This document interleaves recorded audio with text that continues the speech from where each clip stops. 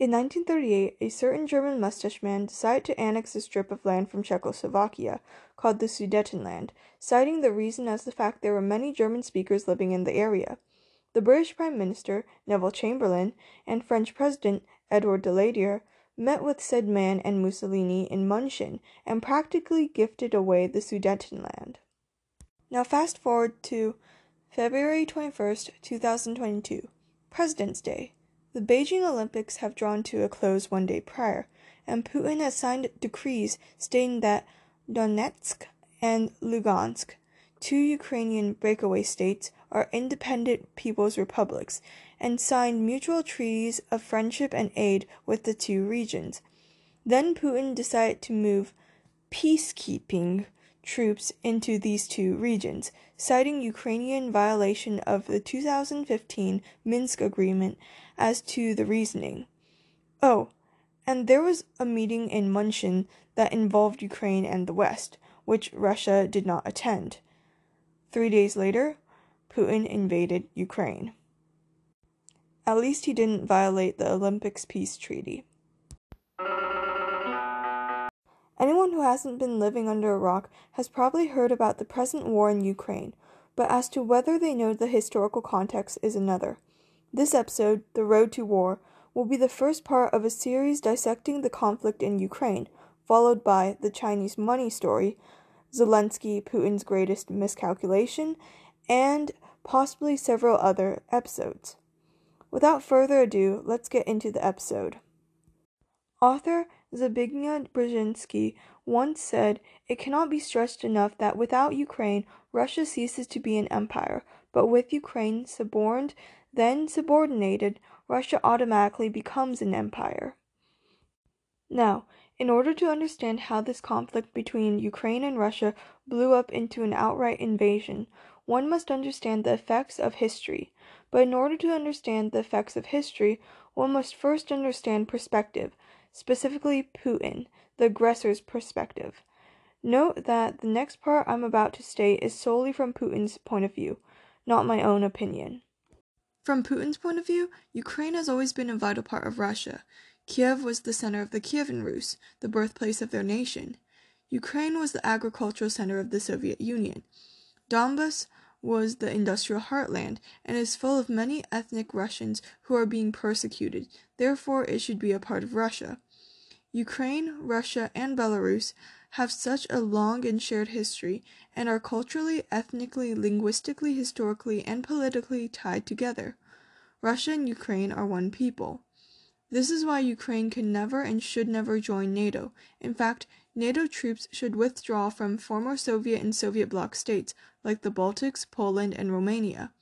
The US and EU have ignored Russian security concerns over this and should stop messing around in Russia's backyard, because Russia is the only one who should be doing the messing around.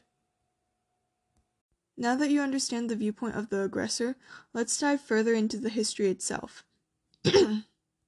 Save for one period between 1918 and 20, when Ukraine was an independent state, before the collapse of the Soviet Union, Ukraine had always been a part of some or several larger entities. Russia is the obvious answer, but that ignores Ukraine's time under Romania, Poland, Czechoslovakia, Austro-Hungary, the Ottomans, and a decently long period under the Polish-Lithuanian Commonwealth.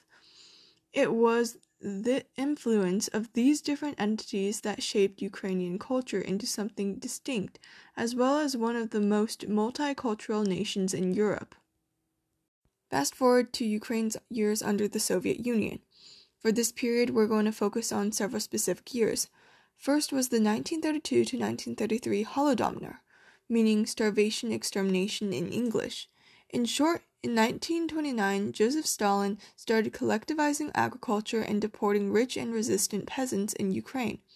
Collectivization led to a drop in food production and disorganization of the rural economy. This led to peasant uprisings, sometimes armed, in provinces that had previously opposed the Red Army in the Civil War. So in 1932, Stalin decided to expand the famine and blacklisted Ukrainian farms, towns, and villages to prevent peasants from receiving food. Peasants were prevented from leaving Ukraine, and aid was not provided in large enough quantities. During the winter, police and party officials took everything edible from the peasants. All this starvation led to multiple instances of cannibalism, lawlessness, theft, and lynching. There were mass graves across the countryside, and bodies riddled even cities, which suffered less due to ration cards. All in all, between 1931 and 1934, 5 million people died across the USSR, with 3.9 million of them being Ukrainians. More than that, the previous policy of Ukrainization, the use of the Ukrainian language, halted, and Ukrainian culture and religious leaders were persecuted. The Ukrainian government was taken over by Bolsheviks, who began a campaign of Russification. People were jailed, sent to the Gulag, and executed for promoting Ukrainian as a distinct identity. As for the culture itself, it was portrayed as a folksy curiosity. Western journalists in Moscow were told not to write about Holodomor. Save for a short period during the Nazi occupation, Holodomor was kept silent. It was first publicly mentioned in 1986 after Chernobyl, which was also originally kept a secret. The next big event was the transfer of Crimea. First Secretary of the Soviet Union, Nikita Khrushchev, though Russian by birth, loved Ukraine. It was his favorite Soviet republic. He grew up in Ukraine and as a teen worked in the mines of Yuzovka, Donetsk, and even married a Ukrainian woman. On February 27, 1954, Pravda, the official Soviet newspaper, released this statement. Decree of the Presidium of the USSR Supreme Soviet transferring Crimea province from the Russian Republic to the Ukraine Republic, taking into account the integral character of the economy, the territorial proximity, and the close economic ties between Crimea province and the Ukraine Republic, and approving the joint presentation of the Presidium of the Russian Republic Supreme Soviet and the Presidium of the Ukraine Republic Supreme Soviet on the transfer of Crimea province from the Russian Republic to the Ukraine Republic. Khrushchev gifted away Crimea, a region that had been a part of Russia since Catherine the Great's time, that was culturally closer to Russia and had 3 times as many Russians as Ukrainians. At this point there were no Tatars, as Stalin deported them to Central Asia in 1944. As for economic similarities, Crimea mainly relied on tourism.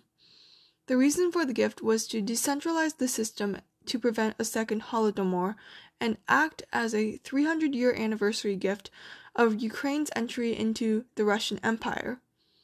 Let's hope this strategically located Black Sea peninsula won't cause any problems in the future. In 1991, the USSR collapsed, and Ukraine had a referendum on whether they wanted to stay or leave, with 90% of the 84% voter turnout choosing to leave. The boundaries of Ukraine, as under the USSR, became the set boundaries of the nation, but when the USSR dissolved, they left in Ukraine about 1,900 nukes, rendering Ukraine the world's 3rd largest nuclear power.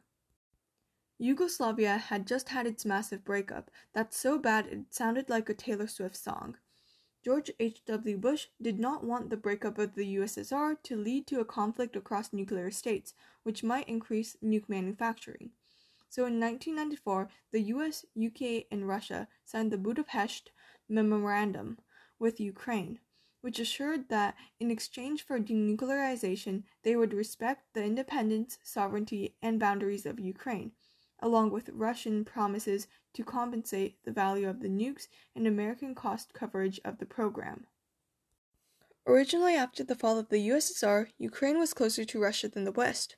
The 2004 election was between Viktor Yanukovych, the pro-Russia candidate who was nominated as the successor of the previous president and endorsed by Putin, and the pro-Western Viktor Yushchenko, who survived an assassination by poison.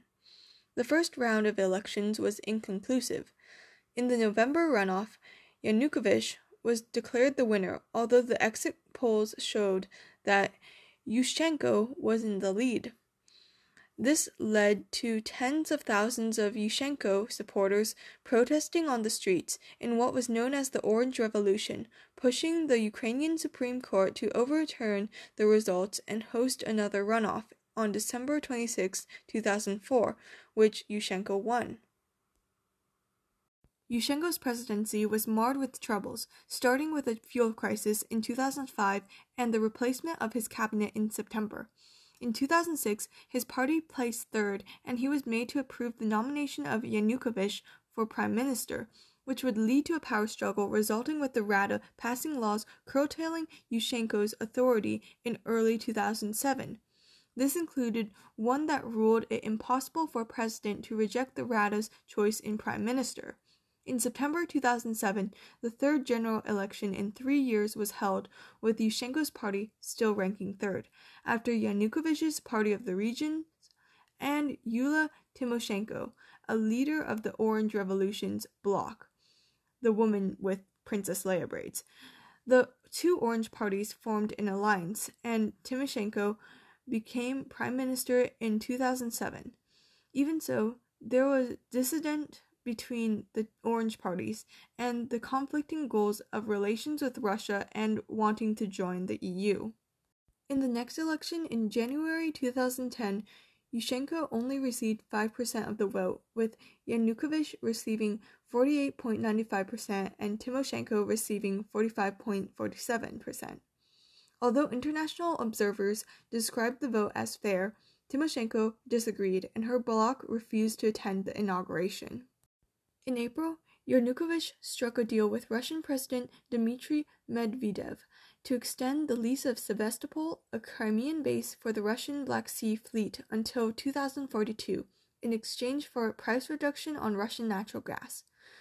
This deal was so controversial that the opposition in the Rada threw eggs and smoke bombs, but it was narrowly passed. Yanukovych also reversed Yushchenko's decree on Holodomor being a genocide, further straining relations with the opposition.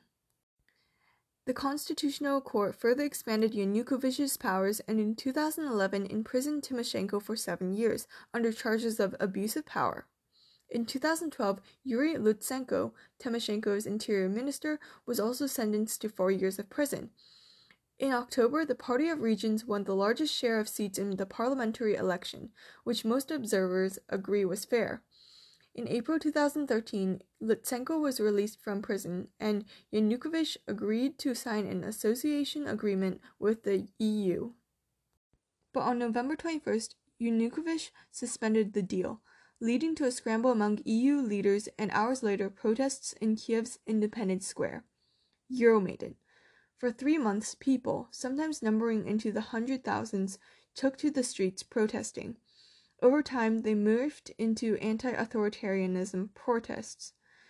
While these protests were mainly peaceful, things took a turn in mid-February 2014. On February 19 through 20, when special police units gunned around 100 or so people and injured more. That was the last straw for the international community. European diplomats brokered an agreement between Yanukovych and the opposition, which he signed before leaving for Russia, never to be seen again on Ukrainian soil. The Rada appointed a new acting prime minister and president, who was set on domestic reform and integration with Europe, who signed the association agreement with the EU. In response to the upheaval, Putin ordered an invasion of Crimea. As pro-Russian protesters became increasingly assertive in Crimea, professional soldiers whose uniforms lacked clear identifying marks surrounded airports in Simferopol and Sevastopol. The Ukrainians called them Little Green Men. Masked gunmen also occupied the Crimean parliament and raised a Russian flag. Pro-Russian lawmakers dismissed the sitting government. At first, Putin denied there was an invasion, but later he would go back on his word when he began awarding commendations to commanders. According to Putin, the reason behind this move was that the large population of Russians in Crimea, numbering 60%, was in danger. In truth, it was because of Putin's failing economic situation. He needed a win for the elections. Ukraine wanted Russia to shoot first, and also understood that most Ukrainian troops in Crimea were made of Crimeans, so they weren't as reliable. The West also advised them to do nothing. By early March, Putin seized Crimea, a move so quick and bloodless it was quite popular with the Russian public. However, in the eyes of the world, Russia violated the UN Charter, 1975 Helsinki Final Act, the 1994 Budapest Memorandum of Security Assurances for Ukraine, and the 1997 Treaty on Friendship, Cooperation, and Partnership between Ukraine and Russia. Then there was the referendum on whether or not Crimea should join Russia. For starters, there were only two options: join Russia or revert to the 1992 Crimean constitutional autonomy.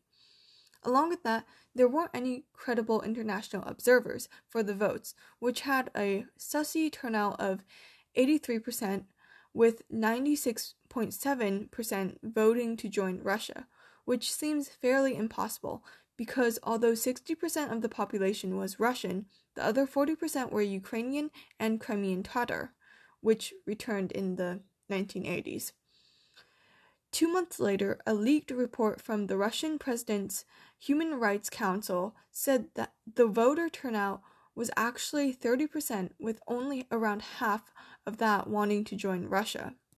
The annexation of Crimea is still a controversial event, and to this day a lot of governments do not recognize it. In April, the war in Donbas began. Now, Donbas, after Crimea, had the greatest density of Russians. Brief history.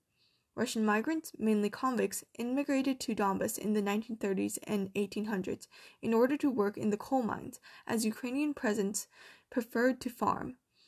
During the Soviet era, eastern Ukraine was an industrial hub that produced armaments, ships, aircraft, missiles, machinery, and chemicals. Russian was more commonly spoken in cities, while Ukrainian was more commonly spoken in the rural areas. So naturally, the East was closer to Russia. Easterners also did not take too kindly with cultural shifts, like Euromaidan. Another example is the change with language. Before 1991, speaking Russian was very important. Ukrainian was considered the language of peasants, of the uneducated, while Russian was considered the language of the urban elite.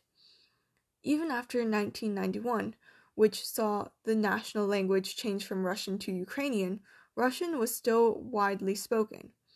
Ukraine attempted to change things about this, and Easterners felt like they were being disenfranchised. Russian armed, supported, and led separatists began fighting with the Ukrainian military, taking towns like Sloviansk and Donetsk, interestingly Viktor Yanukovych's birthplace. The Ukrainians didn't do much because Russian troops had massed along the Ukrainian border because they thought Putin would blame Ukraine for any deaths and invade to protect the Russian-speaking citizens of eastern Ukraine. Sound familiar? In early July, Ukraine had enough and the government wanted to push out the rebels once and for all. In retaliation, Russia armed the rebels with high-tech surface-to-air missiles. On July 17th, Malaysia Flight 17 was infamously shot down by rebels, resulting in the death of 298 passengers, getting the world's attention. Ukraine pushed back harder, nearly overrunning the rebels until mid-August when Russia actively invaded. Though confronted with mountains of evidence, including satellite images and the slip-up of a rebel leader, Russia denied doing so. Sound familiar? In September, in Minsk, Belarus, Russia, Ukraine, the Organization for Security and Cooperation, OSCE, and the rebels signed the first Minsk Accord, agreeing to a 12-point ceasefire deal that included prisoner exchanges, deliveries of humanitarian aid, and withdrawal of heavy weapons. At this point, about 2,600 had died. This agreement was quickly violated by both sides, so in February 2015, the second Minsk Accord, brokered by France and Germany, was signed. It was useless since it never really was implemented, partially because of Russia's insistence that it was not involved in the conflict, which went at odds with Point 10, which calls for the withdrawal of all foreign armed formations, military equipment, and mercenaries. Ultimately, the war in Donbas never truly ended and would claim around 14,000 lives. Reversing a bit, on May 25, 2014, billionaire Petro Poroshenko beat Yulia Tymoshenko in a landslide during elections, replacing the acting president. During this period, Ukraine grew closer to the West and began focusing more on its own culture. Ukrainian became the required language in secondary schools due to the 2017 education law. Ukrainian media and businesses began using Ukrainian more frequently. The Foreign Ministry also began a campaign to change the Russian spelling of Ukrainian names to the Ukrainian form, which has seen changes in foreign media and airports. For example, Kiev, which used to be spelled K-I-E-V, is now spelled K-Y-I-V. In 2017, the EU allowed Ukraine to travel visa-free, and low-cost airlines expanded flights to European cities, which have allowed for hundreds of thousands to study and work in Poland and the EU. In consequence of the riots among local priests against the Russian Orthodox Church due to their view on the Donbas conflict, in 2019, after a long campaign for Kiev to have its own church, the leader of Global Orthodoxy in Istanbul, Ecumenical Patriarch Bartholomew, granted it against the protests of Putin. With that, this episode draws to a close. I hope I was able to provide a more in-depth understanding on the history building up to the invasion of Ukraine. I know I left out some of the more recent developments, but I assure you, that will be covered in a future episode, most likely the one on Zelensky. Yeah, I hope you all have a wonderful rest of your evening, and do yourselves a solid and keep up with the Ukrainian crisis, and let's all hope it gets better. Thank you, and bye. Update. I was able to speak with a Ukrainian substitute teacher who grew up post-USSR collapse. She explained to me that she grew up speaking Russian because her family did not know how to speak Ukrainian. It was only when she entered school she began learning Ukrainian because the curriculum was taught in Ukrainian. So she spoke Ukrainian at school and Russian at home, and is more fluent in Russian. She spent her time growing up in a Soviet-style apartment complex in a town outside of Kiev. Her mom wanted to be an artist, but because artists had to paint communist propaganda, she decided to enter the medical field instead.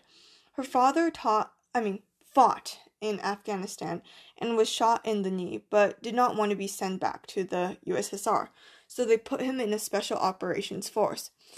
Because her dad was a member of Special Ops, and he had secret information, and would possibly be outed as the former government was overturned, he decided to move his family to America in secret. So while he officially got his wife and kids visas, he forged documents that stated that he was currently working his office. Once in the US, he officially applied for a visa and political asylum. So when she was 9, her family moved to Santa Monica with the help of a great aunt they did not know existed until after the fall of the USSR. This great aunt was sent to a concentration camp, but managed to escape with the help of some Nazi that may have had a crush on her or something, and left for Britain, where she got married, had 2 kids, divorced, and moved to America. She had always wanted to go back to the USSR, but had to remain in the US for fear of being labeled as a spy due to the Cold War.